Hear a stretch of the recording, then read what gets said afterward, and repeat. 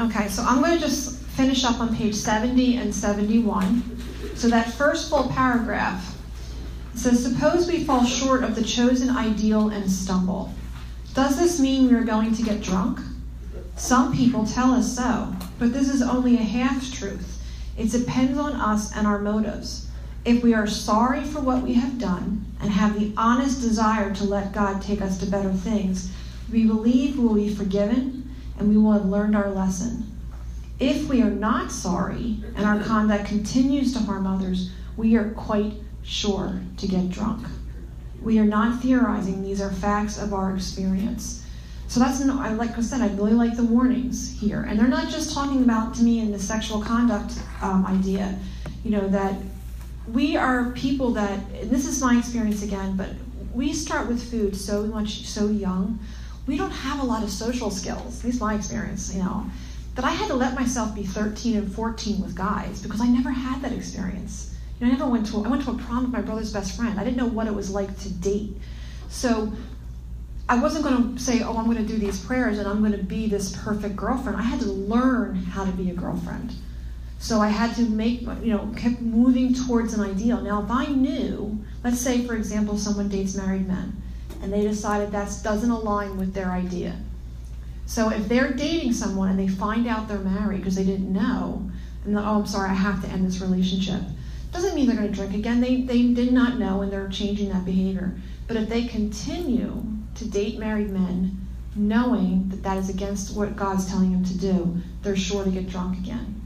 So if I know, when I go through this inventory, that gossip is very destructive, and I continue to gossip, there's a good chance I'm going to eat again. So I think this is just a warning to us that we learn this skill set and we are going to grow towards this ideal. It's not going to be a lightning strike. We're going to grow towards this ideal. I learn more about, specifically with dating, the men I don't want by dating them because I never knew what I did want. I thought I wanted a guy that agreed with me. I dated a guy that agreed with me. I was bored out of my mind. So we're going to learn these things. So it's a continual process. Then we're going to go down to that last full paragraph on 70, and this is what we call the fourth step promises. So this is what we should be feeling as we're wrapping up this fourth step. It says, if we've been thorough about our personal inventory, we've written down a lot. So I don't want you to think, once again, the 5-subject notebook, but have we written this? This is not something we do in our heads. Have we written down? We have listed and analyzed our resentments. That sounds like fact-finding, fact-facing. We're not over-emotionalizing it. We have begun to comprehend the futility and their fatality. We have commenced to see their terrible destructiveness. That's a big difference I found with the Big Book method, is I started to realize how destructive my life was, and that if I didn't change, I was destined to have that same type of life. Because I could see that in my fourth column, in my last column that I was going through there. We have begun to learn tolerance, patience, and goodwill towards all men, even our enemies, for we're not looking at them as sick people.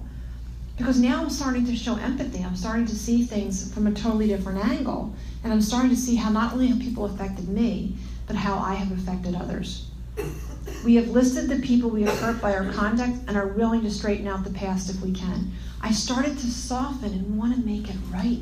I'm not at step 9 yet, but I'm starting to understand that I've hurt people the way I've been hurt, and I don't want to, I wouldn't want to, the way that I want people to acknowledge they hurt me, I needed to acknowledge I hurt other people. In this book, you read again and again that those are the 4-step promises. In this book, you read again and again that faith did for us what we could not do for ourselves. We hope you are convinced now that God can remove whatever self-will has blocked you off from him. Not that Kim can, not that each of you can, that you now realize that it's God that's going to need to get involved, the power greater than yourself.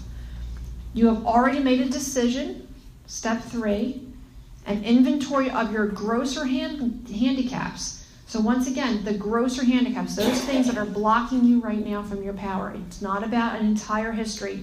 If you don't remember everything, when it says thorough, I used to think it meant volume. But if you are not if you're purposely not putting something on there, that's a problem. But if you don't remember everything that happened in your childhood or whatever, don't worry about it. It's your grosser handicaps. We're trying to find patterns. You've made a good beginning. Once again, kind of what we talked with Patricia, the inventory process is 4 through 9. It's not just step 4. That being so, you have swallowed and digested some big chunks of truths about yourself. We're starting to see how we show up in the world, and that's really humbling and eventually going to be very freeing. So with that, we're going to break for lunch. And is it an hour, Mary? So we'll see you back here at 1 o'clock. Thank you.